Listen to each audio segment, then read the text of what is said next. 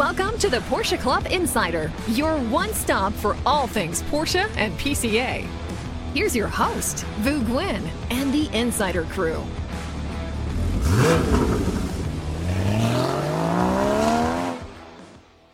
Well, there's no Vu Gwyn. I was going to say. As people watching YouTube can tell, Vu is out on a family vacation slash looking at colleges for his son. He wanted to call in, but he couldn't call in till tomorrow, which would be Thursday for us.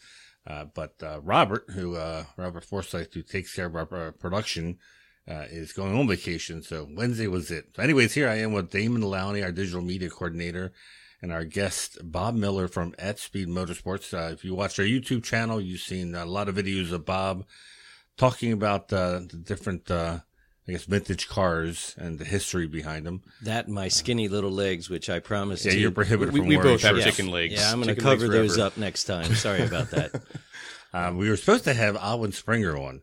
Alwin was going to come in, and unfortunately he wasn't feeling well, and he didn't think he was up to traveling cross country, so we were going to reschedule that, hopefully sooner than later. We did get the book in, which I was worried about because it was coming from Germany, and it is almost 500 pages long. Wow. Wow. And I got to tell you, we get a lot of books here at PCA because we do a lot of book reviews and whatnot. And a lot of the ones that are about the history of Porsche, you tend to skim through it because a lot of it we've already read. Sure. We know the history, and so I thought about this. Well, I guess I'll skim through this, but I started reading it, and it was really fascinating because there were stories I've never heard before. Sure. And imagine Alwin when he came over to the United States and what Porsche was before Porsche Motorsport, where he started it. I mean, incredible. Well, even before then, this goes back to basically when it starts when he leaves Germany. He emigrates to Canada, and then he happens to stop in California and realizes this is where I want to be. This is sun. It's not cold like Toronto. And he gets a job with Vasek Polak, who, for those who don't know, was a big race team, owner of a dealership and a race team. Vasek Polak was legendary in the West Coast and I guess really in all parts of Porsche history. But he becomes his crew chief, head of the racing department for Vasek Polak. Right. And so the car that Damon and I saw at the Rhodes Institute, remember the 917 PA? Yep. That's what he worked on. Now, how old that's was so cool. Alwin at this point when he's working for Vasek?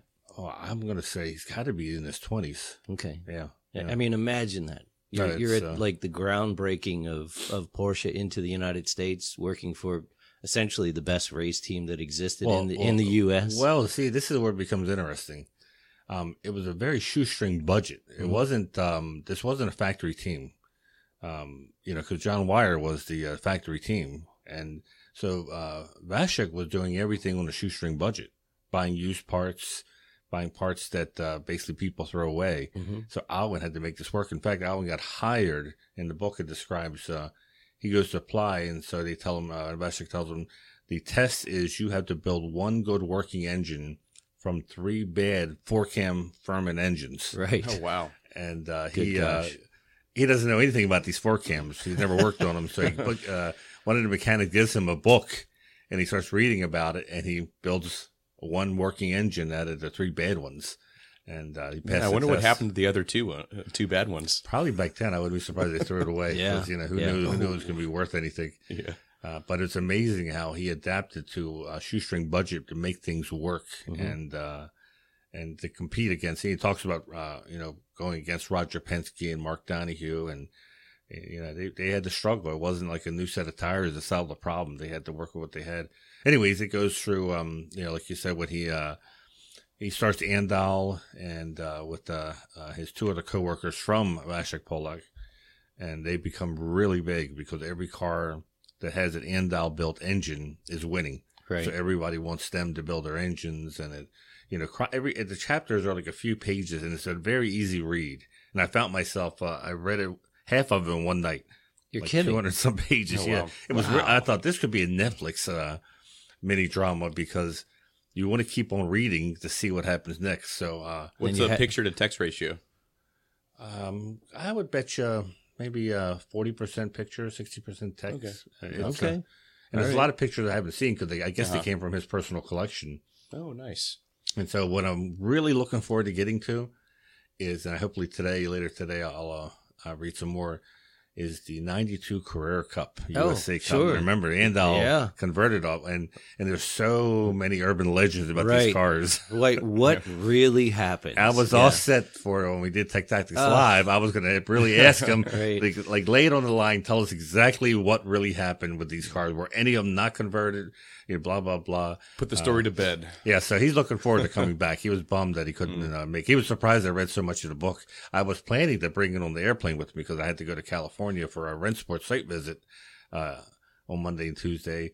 And I hemmed and hawed whether I should pick the book because I'm like, I'm going to be on an airplane for 7 hours each way.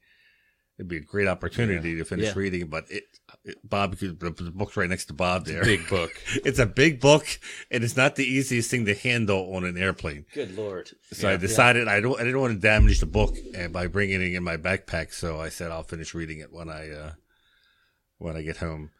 But That's a little daunting, but I like the 60-40 ratio. Yeah, right. It's 963 copies.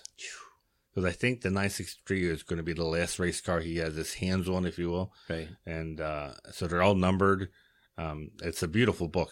If you Google Alwin Springer Racing Porsche of North America, it'll take you right to the site in Germany that you can order it from. And I think it's almost about half sold out. Oh, my gosh. Yeah. But if you want a book that... if you're a big Porsche fan and you have it and you think, well, I've read all the Porsche history books, you're probably going to learn a lot of stuff about this. But at least I did. I think the only story I had heard when I read was the one where Preston Hen gets AJ Foyt to drive in the 24 hours. They were driving a Moby Dick version of the 935. Right. And Bob Wallach was like the star on the team. And AJ Foyt's driving an Aston Martin Nimrod. That's what I read. I'm like, Is that what they were called? That's what they were. It said. Oh, so if I read that right, so it said Nimrod. Anyways, That's a bad name, I gotta say. Aston Martin breaks down, and so Preston Hen says, "AJ, come drive our car." And Wallach evidently has a cow. Yeah. He can't. He's like, "Who's this AJ Foyt?" And when he finds out what he drives, IndyCar and American cars, he's like, "There's no way. He's never driven this kind of car." And but Preston Hen is the owner of the car, and he gets in, and AJ starts turning laps faster than anyone. Right. And suddenly him and Bob become best of friends. He said in this race, they were hanging out like they were lifelong pals because Bob got to see AJ was a legit racer. Anyway, but there's great stories in that book that it makes me excited for Rennsport. Well, and to see Alwin on the East Coast, so he can't come here fast enough. Yeah. Yes. I told him he has a lot of fans and people that want to pick his brains, and he was coughing and saying, "Well, you can ask me anything you want." I said, "No, I'm going to hold it for the for the podcast and for the Tech Tactics Live because I don't want you to answer it and then forget to tell me the story or think we already discussed it." We'll hold off. And I said, I got to finish reading the book. So I got all these little white pieces of paper throughout the book that I've got bookmarked with questions and things that because, the 962, in my eyes, I thought Porsche made the 962. You picked it up and you pretty much went racing with it and won. Right. It was, Andal did a whole lot to this car to make it competitive in the U.S. I mean, they really fixed a lot. That I can't wait to read the book. Yeah, I mean, you're taunting me now. He has all the notes. He said, so they sent him to Germany to learn to build a 917 motor. And he took all the notes and kept them. And he said, so fast forward at Porsche Cars North America, or Porsche Motorsports North America, they are taking care of 917s now. Right. And this is like a few years back. And him and Eric Bloss, I think, who used to work for Andal too, but works for PM&A, he pulled out his notes and he goes, it all came back. All the notes about setting the timing and the cam and all this on the 917 motor. I mean, Alwin's mind is, even to today, as sharp as it was back then. He's amazing. I asked him, I said, how did you remember all these stories? Right. Because if somebody said, hey, we're going to write your life history. Right. You think you can remember all Right. these stories. And he said, there's a website, he says, with all the results of every race. RacingSportsCars.com. Is that what it is? Yeah, He I'm pretty said sure. something, and I couldn't remember the website. Maybe that's it. Yeah, that's where I go for everything sports car. RacingSportsCars.com. I'll have to look at it. Yep. But he said he would pull up the races, And then it would come back. and then it would all come back to him. Like Yep. finishing order, the names, and then he would remember stories about what happened. Right. I can't even remember what dinner was last night. So it's kind of like, Right. But yeah, I was impressed. I was very, I think he was impressed that I actually read the book because, I'm sure people say they read the book, but they flip through certain things. Right. But I had very detailed questions about the different chapters of, When can the audience look forward to having him? you're not supposed to ask that because we don't know. Oh, yeah, okay. well, we don't know. I didn't ask that question. Sorry about that. Come on, Bob. First time on a radio Damn it. show. As soon as we know, we'll put it back up on YouTube and, and of course Alwin's the co Grand Marshal, him and Patrick Long of Rennsport 7, Right. which I think is very well deserved, especially after reading this book. For people who don't know who he is, who may know Patrick, they definitely got to realize what he's done for Porsche in North America and racing. It's Well, and Alwin was right standing behind Patrick with everything Patrick did for Porsche. It was amazing. But Andal was like, I remember in the 80s, if your car was you had an Andal motor, that was pretty legit. I mean, you had a really hopped up, reliable engine. And Could you just go to Andile, with your 911 Carrera and have? You could. Yeah, or turbo. Yeah, Or turbo, turbo. or- Yeah, they basically they owned like 2 buildings.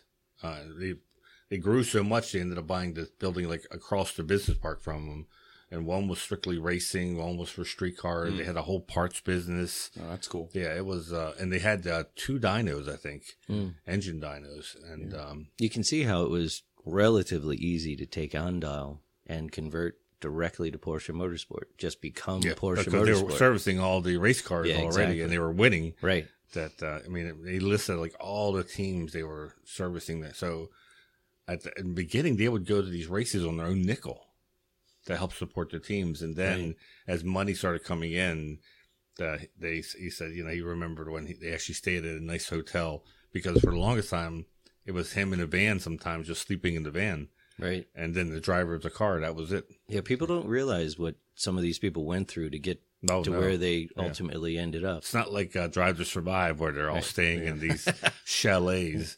It's you got to start somewhere, and usually that means sleeping in a van at the racetrack.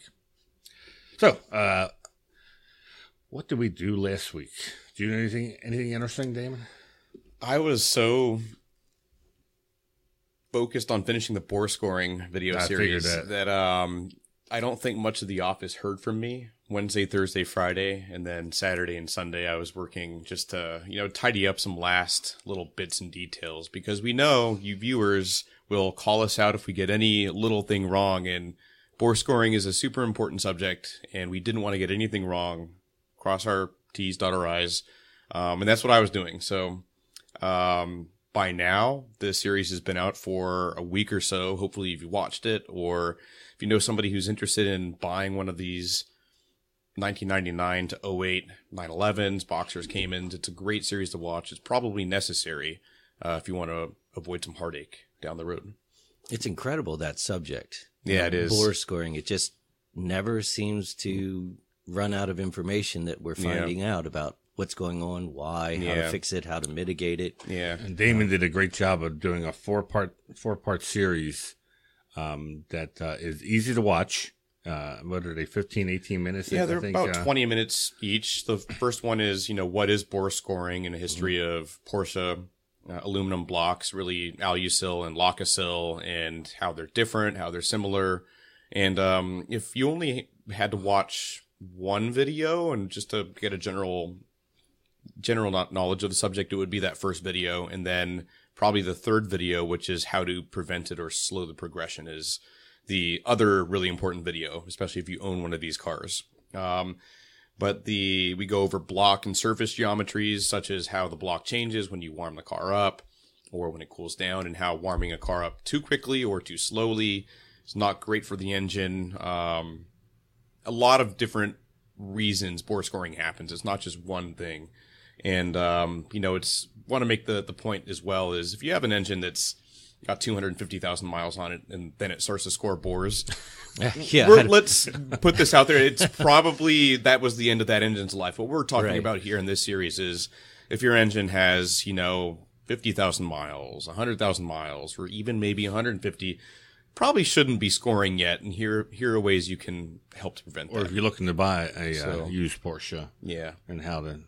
Well, and then also the knowledge of how to actually scope the engine to figure out. Yeah, if that's a whole it's other doing subject it. too, huh? Yeah, because 9 out of 10 shops will just go right through the spark plug opening. Yeah. And that's just the top of the piston and cylinder. Mm-hmm. And so what I think it was Mr. Lake had said, it really starts at the bottom. Starts at the bottom first. So you've got to go through the sump. Yep. If you see it through the spark plug hole, maybe it's not totally done, but it's been doing that for a while. Right. Yeah. Too late. So it's too late to fix it, or prevent it from happening. Yeah. But it's just a lot of misinformation out there. I would probably almost say forget almost everything you've heard anywhere on the internet. Watch the video and you'll be knowledgeable. Because I saw a really great video by another YouTube channel on the 9871 Cayman, and they didn't get the bore scoring part right. And I'm thinking, we just released this video. If only they had watched it, maybe. But yeah, watch the video if you like these cars. Yeah, so that's, like I said, a 4-part series, and I know Damon worked really hard that weekend. I was supposed to go to that, but then we got an invite to the 963 testing, so they want to be there, and then Damon and Vu went to Chicago. And, we based this on, Damon and Vu did the IMS video a couple years back, and that was, very well received. So this is like the, part 2, the other issue or concern, with this engine. So you taunted us a little bit. Tell the audience the 963 in case they don't know what that is. Oh, they should. It's a 963. It's the factory Le Mans car. I get you. Which we're still waiting for, a win. Right. That'll be coming. I think that'll come. That is so close last at the Super Sebring race, right? Or the IMSA race, but just not quite. If you look at the history of Porsche, rarely do they have a race car out of the box winning on the first race. Mm-hmm. Right. You remember when we were filming down at Revs Institute with Brian Redman, the first year of the 917 in 69, Redman was supposed to drive a 917 at Spa, and because they were unreliable and they weren't winning, he took the 908 Longtail because that was reliable, and he pulls rank, and Porsche says, no, we want you to drive the 917. He says, no, he goes,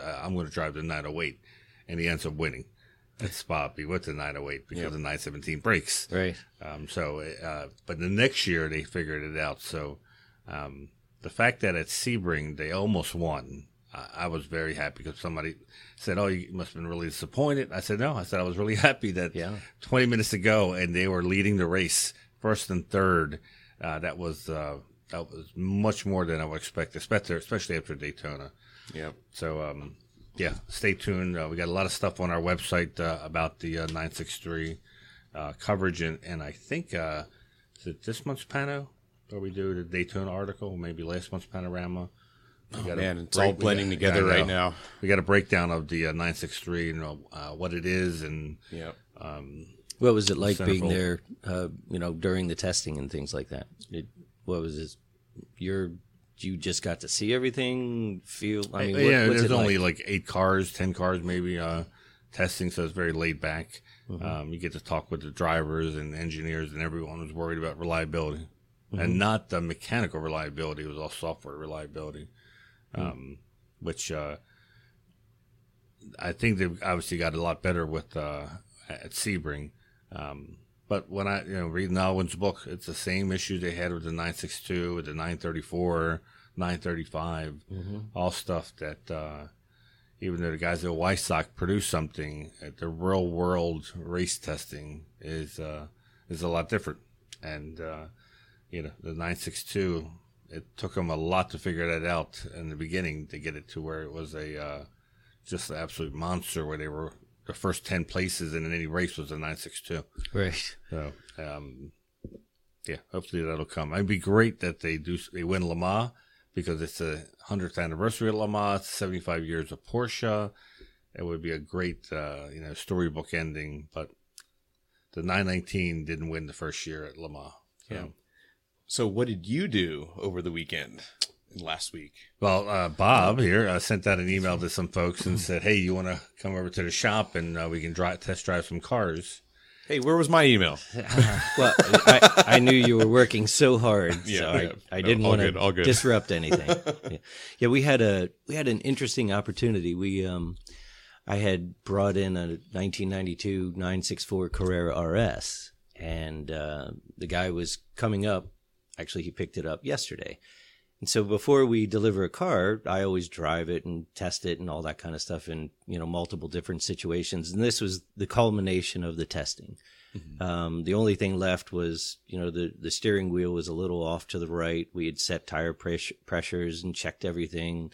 The car was fabulous.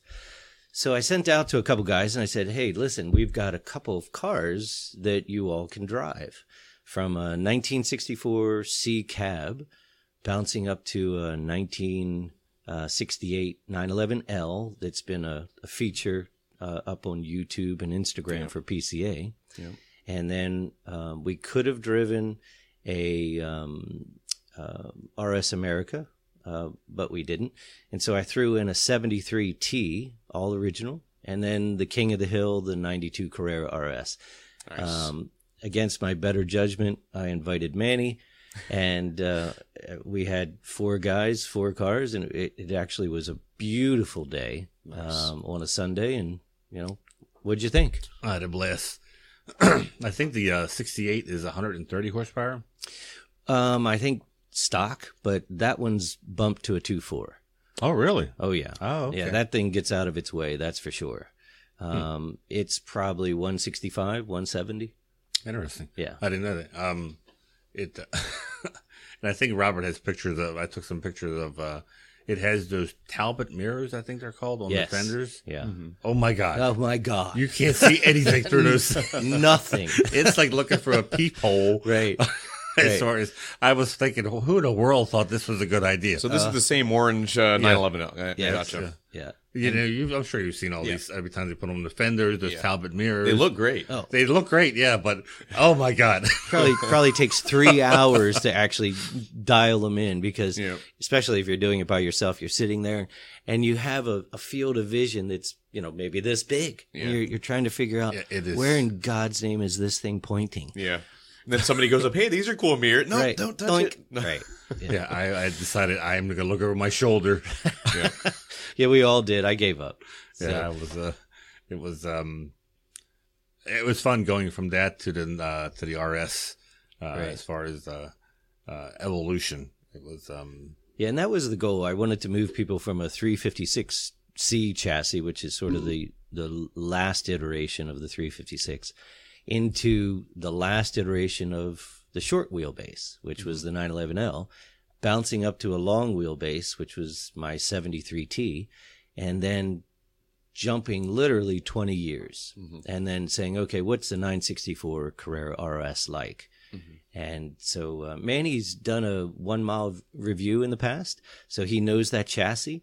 But it was an interesting way to, get a taste test, if you will, all the way through. Once. Yeah.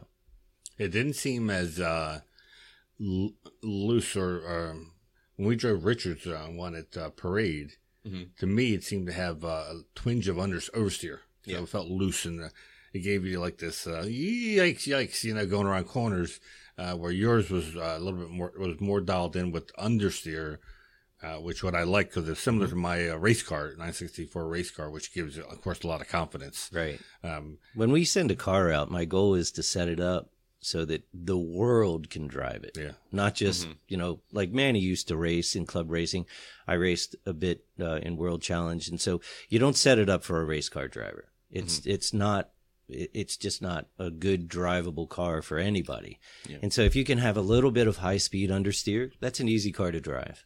But yeah, that was the goal, was to make it super relaxed when you're driving that car. When you feel a little oversteer and it's not your car and it's worth a lot of money, Right. You end up lifting really early sometimes because you're like, I'm not going to have the tail come out on me and wreck this car that's not mine.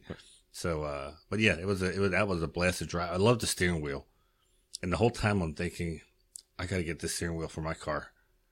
It doesn't have an airbag, but wow, it just felt thicker, Real thick, and yeah. it was in the smaller diameter, Right. than. Well, and the Carrera RS, as you know, has no power steering. Yep. So Porsche did quite a bit to figure out, all right, what's the size of this radius that still works, gives you enough leverage without being too big, and then you're working too hard with a real small handle or wheel. So they got it right. It's perfect. The 68 had the big wooden bus steering wheel. Right. that we ran around and went that one hairpin. And, I turned like this and I realized I didn't have nearly the amount of steering I needed and had to reach over, and I felt like I was steering the bus around Well, meanwhile, you're looking out your Talbot mirrors at whatever's coming from the wildlife around, because you can't see a darn thing. You can't even see a full car in that mirror. You can see like part of the car. Right. I had to take pictures of it because I was like, wow, this thing is terrible for any kind of, as many cars as I've seen with these mirrors on it.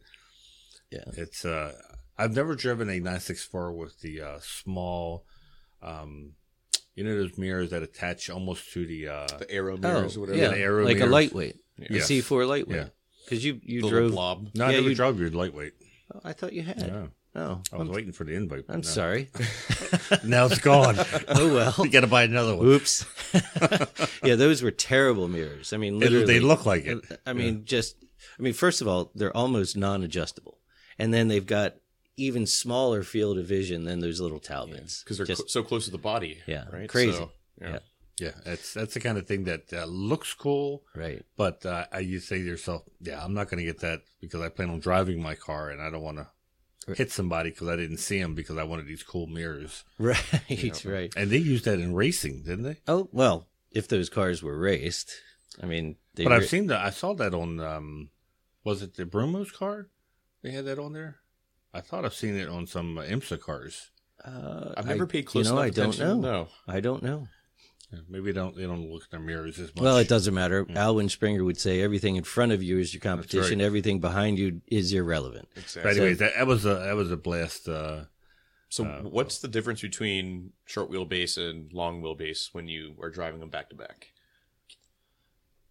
I guess the short wheelbase, and I've driven short wheelbase, depending on in slow corners or like an autocross, they're awesome because they're very nimble and they're easy to toss around, and they're really easy if you're trying on purpose to get the rear end to come out on you. Right. They're twitchy. Yeah, Much but they're twitchy. like your car. Yes. They're like a good twitchy because you can bring it right back in, and we're talking less than 200 horsepower, so Yeah. it's not going to scare the heck out of you.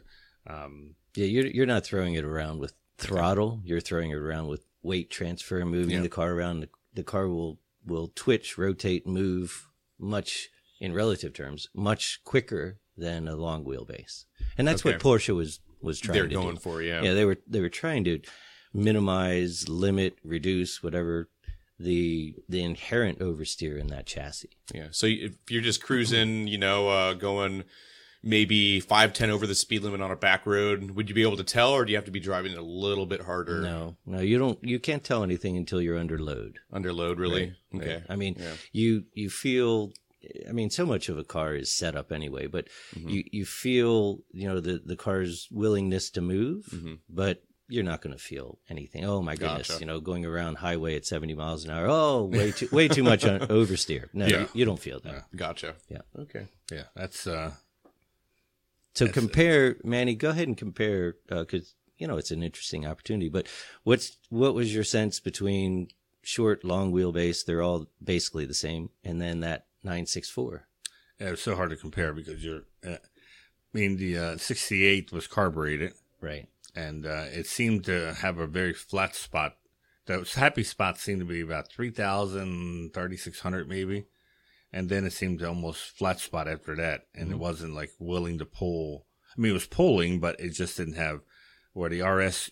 It just kept on. The power kept on coming and coming and coming as you were taking it up to 7,000. Right. And I didn't know if that was because of the carburetors or the way the engine. At the time, I didn't realize it was a 2.4.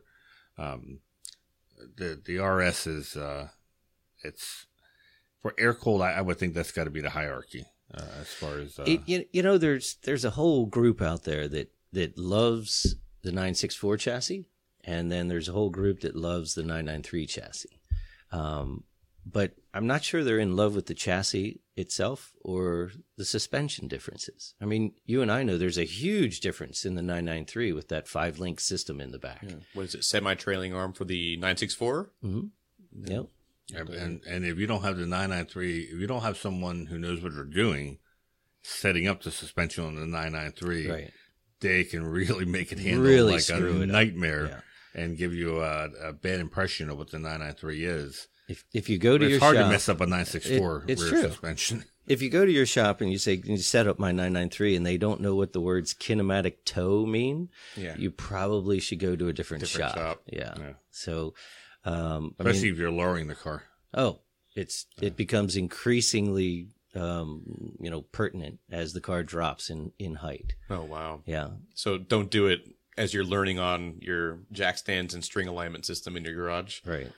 But the 993 is very sophisticated in comparison. Oh, yeah. Mm-hmm. 964 is sort of the last of that basic chassis suspension setup. And then the 993, they said, all right, we're going to do some real different things. Yeah. And that's what they've done ever since, right? Multi-link for all 911s. And that's what separates a 911 really from a Boxer and a Cayman, right? Is, there's struts all around. And the 911's got the multi-link. But the cool thing is to give you a sense, it's high 50s that day, and we had a 1964 C cab, and I said, all right, everybody, put the top up or top down. Everyone said top down. Yeah. So, full heat, windows up, all that kind of stuff. But here's the beginning of Porsche, what led to all this. And still, from 1964, that car is very capable. Oh, yeah. I mean, it whips along the highway. You can sit there, and I won't say a number, but whatever that number is, you can easily do it out on the highway. Yeah. You can cruise any interstate and keep up with traffic. Yeah, you're not like driving a Beetle where you're stuck on the right side because you're at top speed at 64 miles an hour and you're holding with the grip of death. Yeah. You can easily keep up with traffic. Grip of death. I love that. It was a lot of fun, and I appreciate the opportunity. It was, sure. Especially from Saturday being crappy weather, we missed Cars and Coffee. To we need our fix. Yes, exactly. Yeah. Even though we're here at PCA the whole week, it's still nice to get out there and drive the cars. Yep. So I was, I'm working on like 3 hours of sleep because I got in at 2 a.m. From California. We did a whirlwind trip out to Laguna Seca for a site visit with Porsche. They had the whole core team there. And I was very curious about this pedestrian bridge. Someone had told me they were done, and I'm like, there's no way they can be done. That is a huge project, and they're not.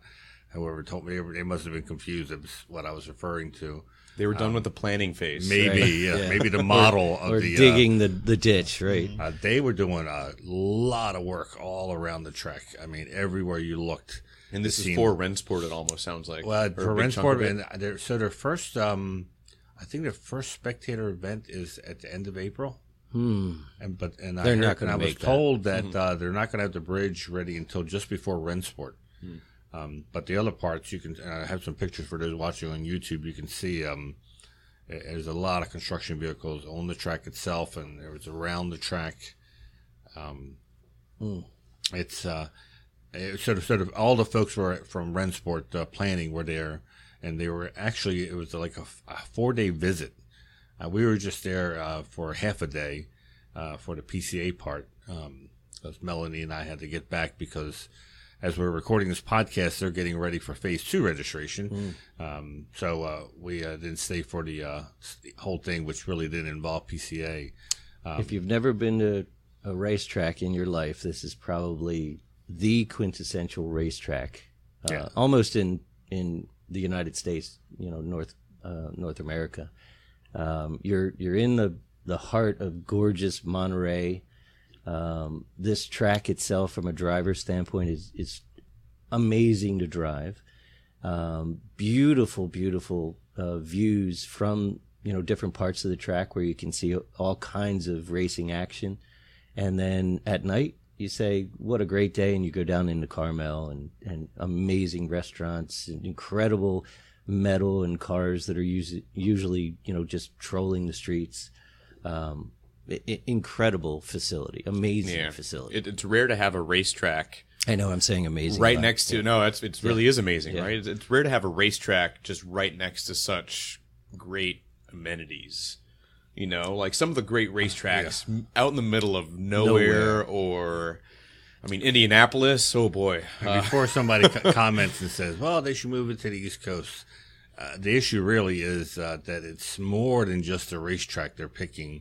It's part of their lifestyle they're looking at. Mm-hmm. And boy, like Bob said, it is hard to beat Laguna, because I always tell people, when I tell my wife I'm going out to Rennsport, and she asks where it's at, and if I say Laguna, she says I'm coming. Right. If I say Daytona, she says, when are you coming back? Right. Yeah. Because she's not a race fan, but for her, there's Big Sur, there's Carmel, San Francisco. There's so much to do. The wine country around there. This isn't a plug for California, by the way. No, but it's just. I love California, and of course the weather. Right, the weather's the chance of rain is minimal compared to East Coast or a lot of other parts of the country. The only place I can think, Manny, you tell me, but the only place that might be able to give a little bit of that type of flavor would be Road Atlanta, only because you're near Atlanta. No, I don't. No? So the track itself is where pretty else, far. What I mean is, if you're moving to the East Coast, where would you put it? Because, think about 10 minutes from Laguna, and there's wineries. Mm-hmm. There, I think about all the places, houses they rent. Right. And there's nothing like it. So, all right, that's it. We're leaving it over. I would argue Road America for Rennsport one of these days. I would love to see it at Road America. But the problem with Road America is they don't have the facilities to support close by. Yeah, there's nothing close by unless that's the problem. Very different feeling. And the little town gets overwhelmed. Yeah, and most of the foreign drivers, when they come to the Porsche plots, and they're always asked the factory drivers, what's your favorite track in the U.S.? And it's almost 100% say Road America, because it reminds them of the Nürburgring, and because there's so much green and trees and whatnot. But once again, when you're expecting 100,000 people for 4 days, forget it. Monterey is. And once again, you got to have something for the other half of your life that maybe not be a car person or a Porsche person, and they want to do something else. It's got to have that kind of entertainment. So I'm not complaining that they're doing it at Laguna. It's going to be a lot of fun. The track is doing. They're all in. They were at the meeting too. We had about 50 people at the meeting. Yeah, that's a lot of breaking into three working groups, and we're almost finished figuring out the corrals where we're going to park all these cars. I think it's a little over 1,700 Porsches, more than ever. They've paved a lot more spots. I can guarantee there'll be people that won't be happy because they're not parked right in front of the what they're calling the Porsche plots. We used to call Cayman Island, but obviously we can't park 1,700 cars all in front of the Porsche plots. It's just it's impossible. The fact that you're parking inside of the track is a huge plus versus outside of the track. It is what it is. There'll be disappointed people that their corral group wasn't parked as close as they wanted to. The parade laps are going to be done first thing in the morning, so it'll be tough for you, Bob, because you probably got to be there at I'm guessing maybe 7, maybe earlier. Oh Lord. Yeah. But the good news is I'm sorry, I didn't hear what you said. So. We're all done. We're all done before the first car hits the racetrack, which means we don't have to worry about delays. When you're doing it at lunch, if there was a serious accident and they had to clean up the track, then they take that time away from parade laps. Here's the funny thing about Laguna: you may get a delay because of fog. Yep. I think they can still at parade laps. Maybe racing they can't. Yeah. Yeah, because racing you got to see corner to corner. Yeah, you had to see corner to corner, and we've been delayed many times. You literally couldn't see 100 yards. Maybe they'll let us do more parade laps. But the corner workers usually aren't out for parade laps. They're eating lunch or take. Right. The idea is they're parade laps, not qualifying laps for people watching. All right, Ed. So as the ex-PCA national president, now working for PCA, the club itself, what are you going to drive for the parade laps? Well, we're going to have a rental car. I was going to say. No. Yeah, Southwest doesn't let you bring cars on board. They have pretty strict size for overhead compartments. Yeah. Actually, last time we were so busy that we got to wave to everyone leaving. Ideally, and I usually tell people this. I say, walk up and down the line of parade cars and start talking to people that are solo. Right. And odds are they may let you ride shotgun with them. Can I jump in? And I used to do that at all the tracks. I would pick my favorite car and start talking to the person and say, hey, do you mind if I run shotgun in the parade lap? And I never had anybody say no. They're like, yeah, sure, go ahead. And that's good advice. The best was in Coda. I saw 996 GT2. I'm like, oh, this is one of my favorite cars. Yeah. So I started talking to him about it. And I asked him, can I ride along? He's like, oh, yeah, definitely. Turns out it was Paul Walker's ex-car. Oh, my Paul gosh. Walker and Roger Rodas. Rodas, yeah. He was telling me, he goes, I didn't buy it knowing that. He said it was until I got the car at an auction. He said, I was trying to clear out the numbers inside the infotainment center. Right. Paul's and he goes, just for fun, I Googled the number to see who it belongs to, and it comes back this company. So I looked up the company, and that was Roger and Paul's LLC they had to keep all the cars under. Wow. Yeah. And as he did more research, he found out this was their car. Yeah. The 996 GT2. So that was a pretty cool story. But yeah, so for parade laps, if you've never been to Laguna, that's a good way to get a ride. Usually they do a few laps. I think it's 20 minutes we have. And it takes about 6 or 7 minutes to get all the cars on the track. It'll be 125 cars. Wow. Yeah. Okay. So it's, but what's really cool about doing a parade lap and a spectator event like this is seeing all the spectators and the stands and seeing all the action. Because normally when you're doing a driver's ed, it's just you and the corner workers and nobody else. Right. It's quiet. So when you start seeing all this action going on, so about 100,000 people, you think? I predict they'll have. Now the way they do math is they count over the 4 days. So you're looking 25,000 a day. Yeah. Saturday's the busiest day. Thursday's the lightest day, and then the second busiest would be Friday, and then Sunday morning, around noon, half the people have left already. Oh. We were also talking about because there's so many new people from Porsche that are involved with the rent sport, but we were talking about the fact these people steal signs. Oh yeah, yeah. And they're like, yeah, we were told about that. Yeah. And we were yeah. So we said you got to put them in visible places where there's eyes on them, so they won't be tempted to steal them. We said, but you got to secure them, and people feel entitled that they can steal these banners and signs, which is really tough when you got directional arrows and stuff pointing people where certain things are. They disappear. Exactly, they disappear. Everybody's going in circles. Yeah, so it's we haven't heard who's going to be performing at the concert. That'll be I'm excited to hear about that, and of course we won't be able to reveal what car they're going to reveal at the at Rennsport, but they always reveal a new car. Like the 935 was a surprise to me. Last time I remember when I showed up there, like, have you seen a 935? And I'm thinking we have a pretty good idea of what'll probably be 935, there. Right? Yeah. When you put two and two together, what's coming out in the next couple of years. If you see the internet and all the spy photos of different cars, you can figure out that what they may have there. If you haven't bought tickets or found a place to stay or on the fence about coming out to Rennsport, now's the time. Don't be, you're going to regret it. And if you don't go, because all your friends are going to be talking about what a great time they had. And I don't regret not going to the first one. I just wish I knew what was going on. I didn't know. I can't remember seeing advertising or anything about Rennsport. Right. It was just in Lime Rock. We could have gone up there until I started reading about it. And I thought, oh man, I would have gone up here had I known about this. It was like when Ferrari had that big get together at Daytona, and they brought the F1 cars. Mm-hmm. And I remember thinking, how did I not read about this? I would have made the trip down to see all these Ferraris. That would have been cool. Incredible machines. But what do you see showing up from Porsche factory? What do you think they're going to bring over in terms of factory cars? What aren't they going to bring over? Oh, okay. maybe that's a better. They're not going to from the museum itself. I don't think they bring over a whole lot. Okay, it's collectors who bring cars over. Okay, yeah. Okay, so not as big of a presence as I'm thinking. Well, they don't need to because the collectors they're already over here. Yeah, they have the cars. Yeah.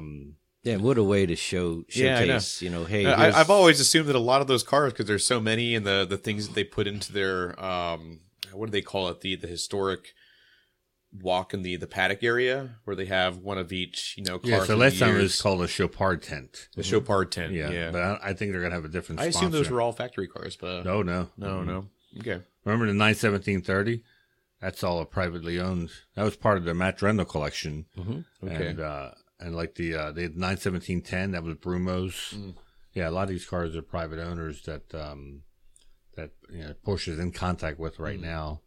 And hopefully as we get closer, we can announce like drivers that are coming. Yep. And it's hard to say, we'll announce special cars because there's so many freaking special cars that it's hard to, I tell people, I go, you're just going to be overwhelmed at what to look at first. You're going to walk by a parking lot of 959s because you see a car you've only seen in books before. And it's just go for at least 2 days. Don't go for just one. Yeah, and at least two. From a spectator standpoint, it's always a lot of fun when you walk up to one of these cars and then there's a whole write-up on the car, and you realize, oh my gosh, what I'm looking at. Yeah. I'll never see this and again. then someone like Alwin Springer will right behind you as you're looking at a 962. You can probably grab him and ask him some questions. Yeah, there's people that like Valentin Schaefer, who was basically Mr. Turbo. I didn't know who he was like 3 Rennsports ago, and he looked like a nice old man. But I just hadn't read that deep into Porsche history. And then afterwards, I'm like, oh my God, this guy was right in front of us, and I could have like picked his brain, and I didn't, because there's so many people like that at the event, and they're not like high maintenance. Like, look at me. They just happen to be there standing in the corner talking to people, and realize this is who that is. I mean, I hate to say it, I walk right by 2/3 of these folks, and I don't have the knowledge, of the past in terms of the depth to say that was, oh my gosh, in 1965 or 1972 or whatever it may be. Yeah, I'm the same way. Yeah, it's you almost wish you had a docent to walk around with you to say, or a spotter's guide for all all the people. That's why I like walking around with Manny, because Manny's depth of knowledge spans 50, 60 years of Porsche. And so he can say, you know who that is, and blah, blah, blah. And then, your eyes open up. It's incredible. That's why we want to capture all these interviews at the PCA tent with these legends on video so we can share it. And, these guys aren't going to be around forever. And I regret that we never did that with Vic Elford, because he was a treasure trove of stories. And I heard him so many times at his different dinner speeches that he gave, and I could almost recite them for him. But I can't remember ever seeing anyone capture it on video. That was a big loss. Yeah. So this time we plan on doing this, capturing all their stories, while they're there, and, keeping it for an eternity. All right, let's switch to, some news and videos. We talked about Damon's, 4-part series about, Porsche scoring, and that was a monumental effort. For those who think that, coming out with videos is a simple thing that Damon does. But on a Friday afternoon, he was working his butt off to get these things edited, and had to have them. It had to be one after the other. No use in releasing them separately. So and if you read the comments, they were very positive comments where people were really thankful that Vu was asking questions that every man can understand. Yep. And Lake and Charles did a good job of explaining it as best they could to the layman. And Mark with the second video as well. The geometry of bore scoring. Yeah, right? exactly. I guess we're going to talk. I don't know if we're going to do a Tech Tactics Live with them to answer questions. We got to figure something out, probably. Just this videos like this, they always produce more questions in the end, things that maybe we didn't even think about. So it might be worth addressing that in a future episode or somehow on a PCA channel. Yeah, something with at least an hour. Probably an hour is not enough with all the questions that people have. The further they got, the more questions come up. It's, Yeah. the detail and the level of their knowledge about scoring and, the block movement and, Yep. Vu coming up with the paint can analogy and, so. But like Damon was in the beginning, it's not fear mongering. It's just information educational. Sure. I own one of these cars. I have an 05 Boxster S where the original owner had the engine replaced in the first year because of IMS failure.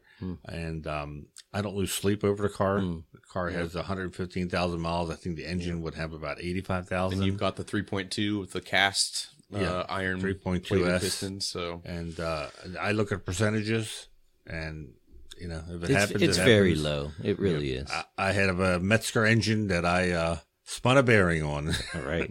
And I missed a shift on another time. So these are mechanical things, and mechanical things break. They don't last forever. Like Bob. Porsche people seem to focus in on the bad things about our cars, and really, I don't know, maybe it's so they can ask for a lower price when they're trying to buy it. Hey, it hasn't had Nicky's cylinder sleeves put in. Oh no, we got to lop off $10,000. No, this doesn't happen to all the cars, and it's not meant to be fear mongering. It's just meant to. You should know about this. Every car has their quirks and things that don't go, the pop-off valve you have to install on the old SCs, I think, right, and the head studs on the exhaust side of the old turbos. chain tensioners. Yeah, every car has its thing, and those have been solved probably decades ago now, and we're still figuring out new things that are going wrong with these newer cars. So, And like you said earlier, if your car has 200,000 miles on it. Scoring a bore, you got your money out of it. Yeah, seriously. I always joke with my Suburban. I think we replaced the I think it was my Z3. We replaced the starter or something. It was 200,000 original. Yeah. And I was so disappointed. It only lasted 200,000 miles. Right. my BMW now is 238. And at this point, I'm like on overtime with that car. So Sure. every time it gets me to work, it's like a bonus that I wasn't expecting. Exactly. When you buy the car that's going to last this long. Well, and people expect perfection out of Porsche. It's and again, as you said, Damon, the level, the number, the percentages, it's very, very low. we just focus on it more. Right. Well, it's the bad. Yeah. And so here's the ultimate extreme. It's two standard deviations off the norm. Yep. But this can happen. Exactly. All right. So in the news, I thought was interesting, and I wrote an article about it. Was Porsche's coming out with their new 2024 Cayenne. Damon just reviewed the earlier this year the 2023. 2022, but 23 still a is the same 23 thing, sort yeah. of model. Yeah. Cayenne, and Porsche being Porsche, they do everything evolution, but this is a pretty big update. Yep. For the dashboard alone. It was like how many screens can we possibly fit in front of the driver and passenger? And they answered that question. So the instrument pod is all digital now, and and 5 years ago, I would have been moaning that bring the analog tachometer, don't never get rid of it. But I've driven the Taycan and the fact that you can change the screens and everything. And the tach and speedometer are so easy to read that you really forget that they're not analog. But this has so the new Cayenne is going to have the curved screen, which I believe, depending on how the car is equipped, it can have 7 different viewpoints that you can change it to. Custom, you can actually have the 5-gauge look if you want. You can have the simpler 2-gauge. It's up to you how you customize The it. screen on the passenger side. And then you can watch TV. So the screen on the passenger side, you can watch, you can stream it while the car's moving, and it has this special cover on it, like a screen cover, where the driver can't see it. Okay. Yeah. I don't know what this does. That's a lot of stuff going on. And then in the center, there's another screen, big screen, where all the Siri controlled. You can control. That's like Mission Central. And when the car's parked, you can stream a video on there. real exciting news is that the HVAC controls now in the center are switches. Thank God. Mm-hmm. They listened. Yeah. And they have a real volume knob. Yeah, yeah, I know. Some not people that like the little little roller cylinder. thing. Oh, I never not really that. care for the cylinder. Yeah, I didn't like that either. The gear selector is like a Taycan.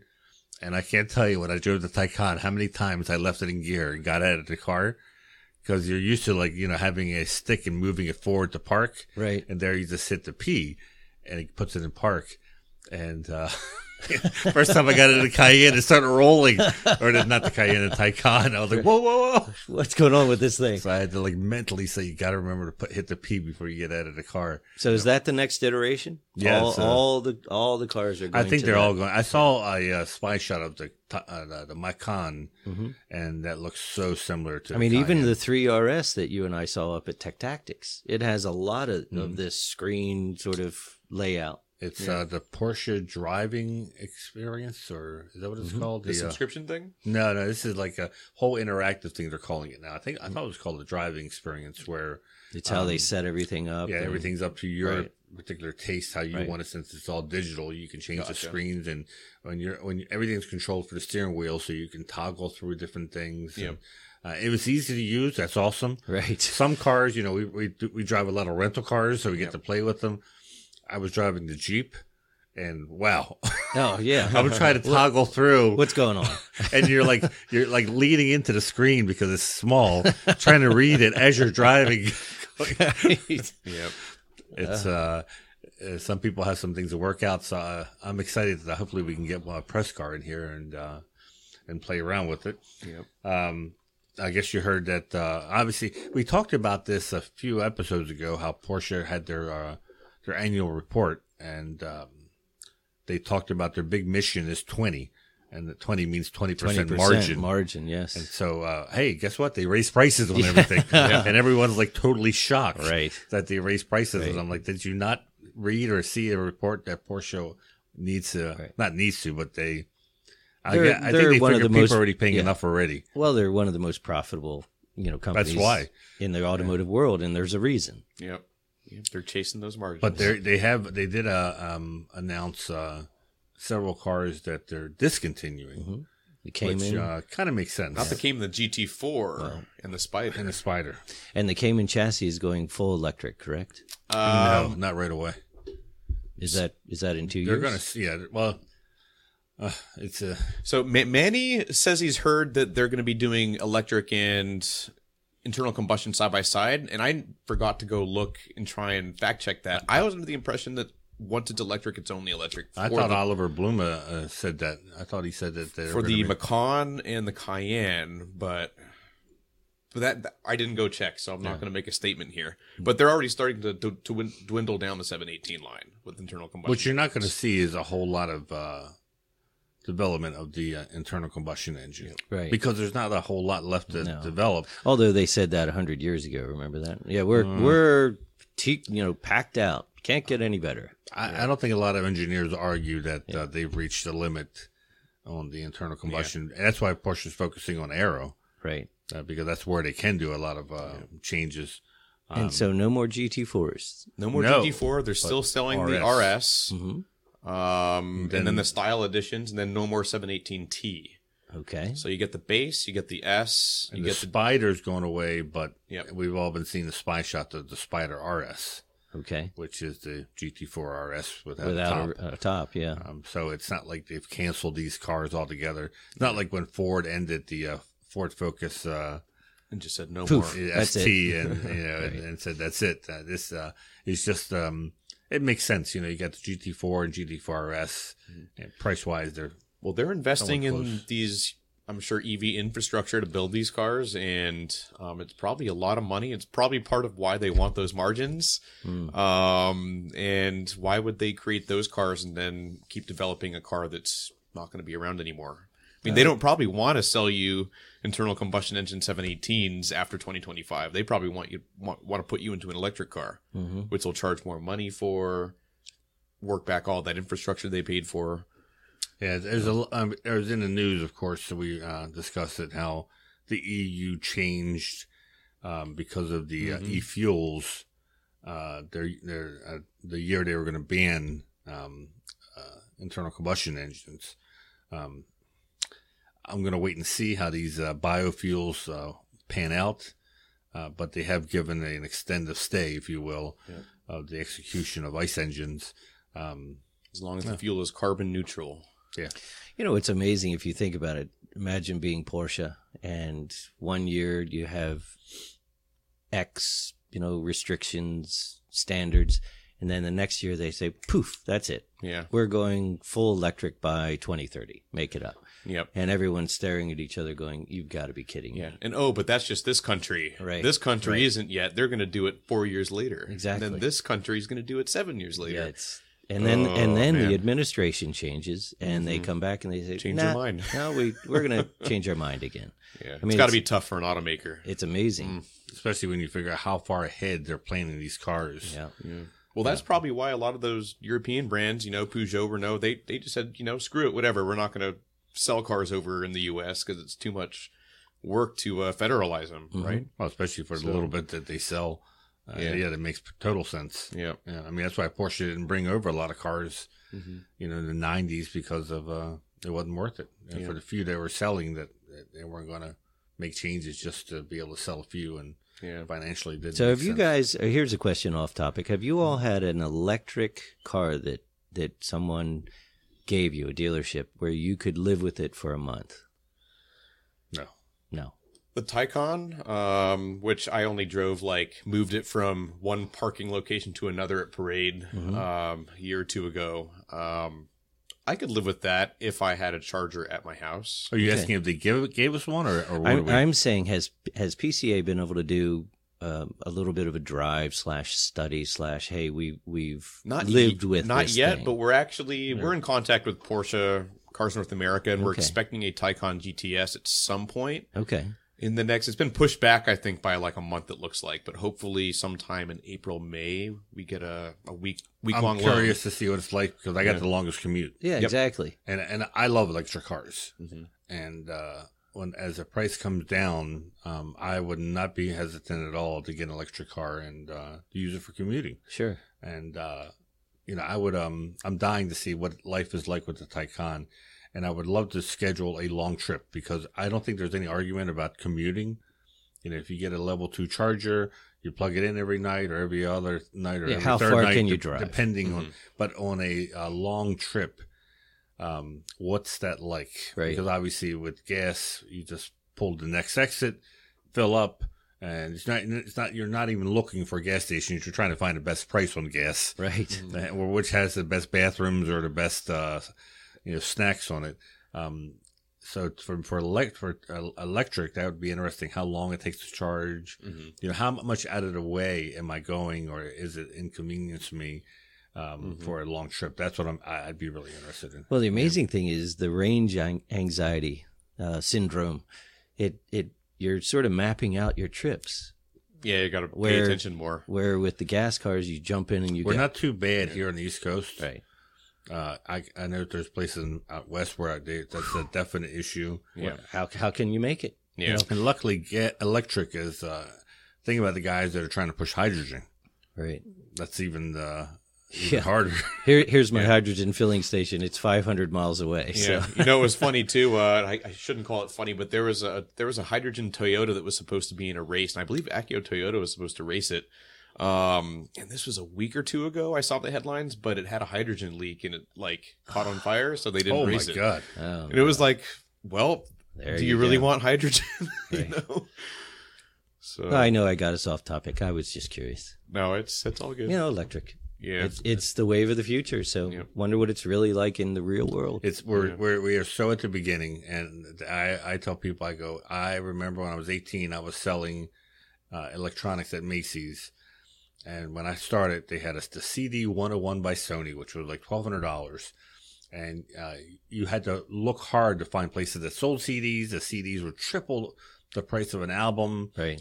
And at Macy's, they had like 30 turntables and one CD player sitting by itself in the back, $1,200. Wow. A year later, it was the opposite. We had one record player and all of these CD players. Right. And they were half the cost. 2 years later, you could buy them for like $99. Yep.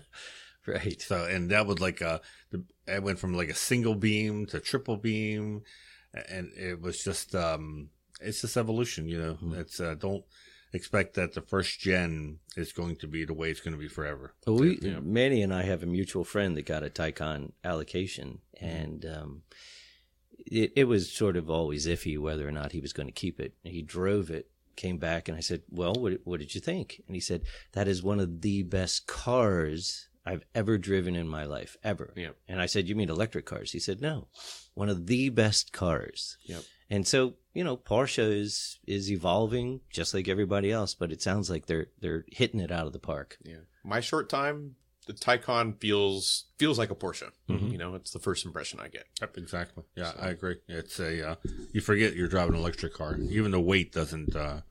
I thought the weight would really bother me, but nope, it doesn't. We don't talk about weight or hair in here. So.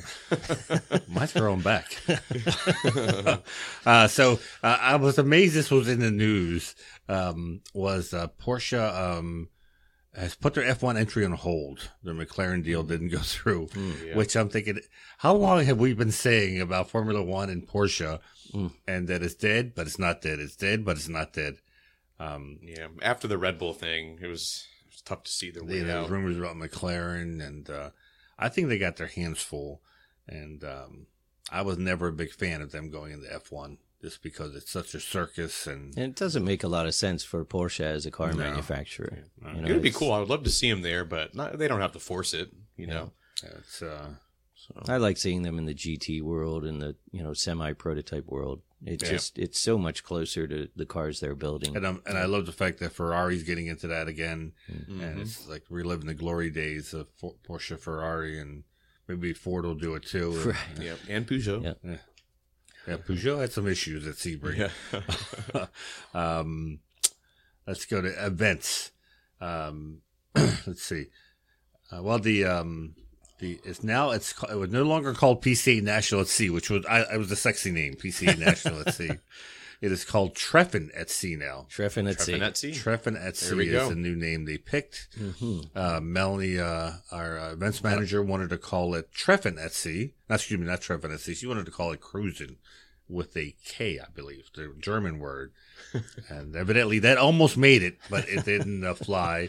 Executive Council decided on Treffen, which is actually, Treffen is a word that PCA has trademarked.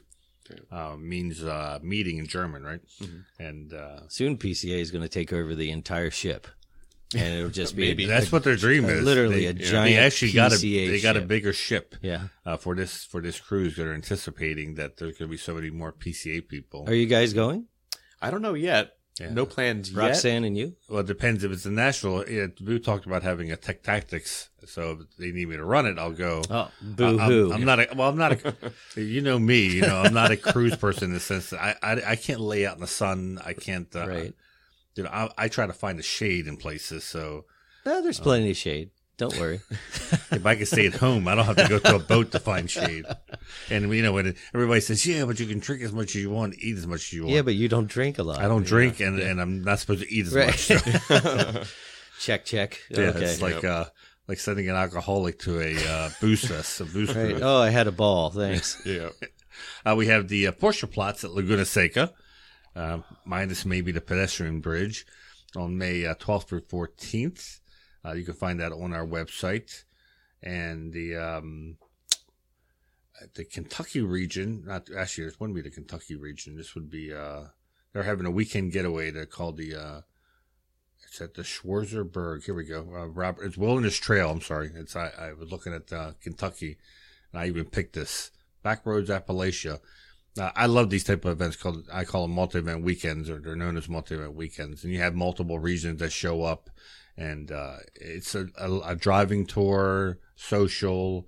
It's people sometimes call it a mini parade or mini Treffen. It's a lot of fun, and that looks like 500 miles and during that period, that's a lot of driving. That is a lot of driving, but it looks like great roads.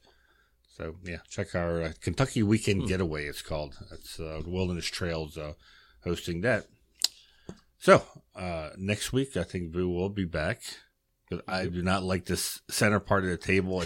I am so used to, I sit where Bob sits and I have a place for my laptop and it's unobstructed. And, You're out of the... Vu doesn't use a laptop, so I can see why it doesn't bother him, because he doesn't have to, look through his microphone to see the laptop. And Vu is where today? I'm sorry, you probably said that early on. Vacation, I guess. Is right? he? Good for Vacation? him. No, Where was looking he- at where was he colleges. looking at That's colleges? right. Colleges, vacation, quote unquote. He was in Alabama in Birmingham for the Executive Council quarterly meeting. And then, I don't know, his family flew out to meet him or how it worked, but then they were going to, was it Houston, I think, to look at colleges for his son? I'm not He sure. told me. Boy, that's amazing. Yeah. But, Vu's kids going to college. Yeah, I mean, when I got here, I was 26 when I got to PCA, to work at PCA in 2014. And, like, his kids weren't in high school yet. And now, like, 2 of them are in college. Yeah. So. we hired Vu. We did the interviews. Loanne was pregnant with Jonah. oh my gosh. Yeah. So That was third a- kid.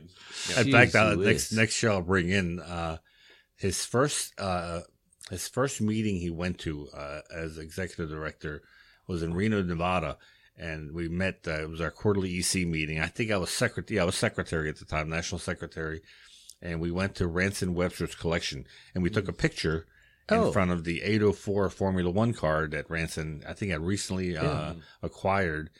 And That was one of the cars I transported back from Laguna. Was Ranson's car. His the 804. No, the 70. He had a 74 RSR. I think. Okay.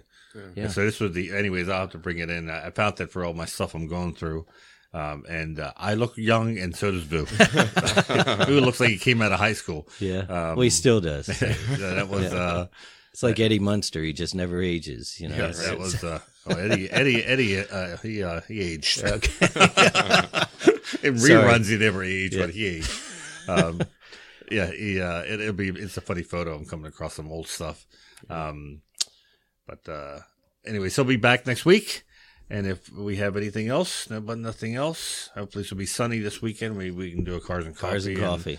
And do stuff with the cars. Thanks for having me again. Yeah, thanks I for coming appreciate on, it. Bob. Yeah, sure. You filled in nicely. Hopefully, Alwin, if you're listening. Yes, we miss You're you. feeling better by the time this comes, and we want you to come here so we can take you for crab cakes. There we go. And maybe some Italian food down to Little Italy. Pit beef. Yeah. Sure. Oh, yeah. Pit beef at the Gold Club. Yeah. Yeah, that's Hey, true. where are we Yeah, going, that's Manny? true. That says you've been there, haven't you? Well, What's it no, called? I'm Chaps? just Called gonna. Chaps. I'm gonna leave that. So All right. So thanks for listening. If you aren't a current PCA member and own a Porsche, what are you waiting for? Be sure to have your VIN handy. And for those who don't currently own a Porsche, but you're looking for one, check out our test drive program. Basically, we want you to join PCA. right. It's only $46. You get 12 issues, printed issues of our award-winning Porsche magazine called Porsche Panorama. And, of course, if you're looking for a Porsche, you have access to the member classifieds. We're a great place to find member Porsches, which are the ones that are always taken care of. Remember to follow our podcast Instagram page to see behind-the-scenes photos and videos, Porsche Club Insider, all one word. And also follow our Porsche Club of America Instagram page, which is just called Porsche Club of America, right? Yep. Yeah, Bogdan does a phenomenal job of It's gone crazy. Yeah, Yeah. good for Bogdan. of trying to find the next viral video. And I love Bogdan's enthusiasm. Every video he said, this is going to be viral. I can tell this is going to blow up. This is going to blow up. This is going to blow up. Or simply comment. If you want to leave a comment, go to YouTube and leave it on our podcast video. If you want to stay in touch with all things PCA, remember to subscribe to our free PCA newsletters at pca.org/newsletters. And that's, we have it on the screen right now. It's eBreak News. That's the big daddy. That's the one that Damon does every Tuesday. And if you don't subscribe to any of them, make sure you do eBreak News, because that will have all the latest information. When people say, I didn't hear about that, that's because they don't subscribe to eBreak News. Performance News is for the four-door Porsches, and our newest one is Mart Fresh, which is just about the cars on the classifieds, and if you're looking for a Porsche, you definitely want to subscribe to Mark Fresh. So if we don't have anything else, we'll call this a day. We'll let Robert get ready for Phase 2 registration. And hopefully the next podcast, we're talking about what a success Phase 2 was and how all our members were happy. So until next time, stay safe, and we'll see you down on the road.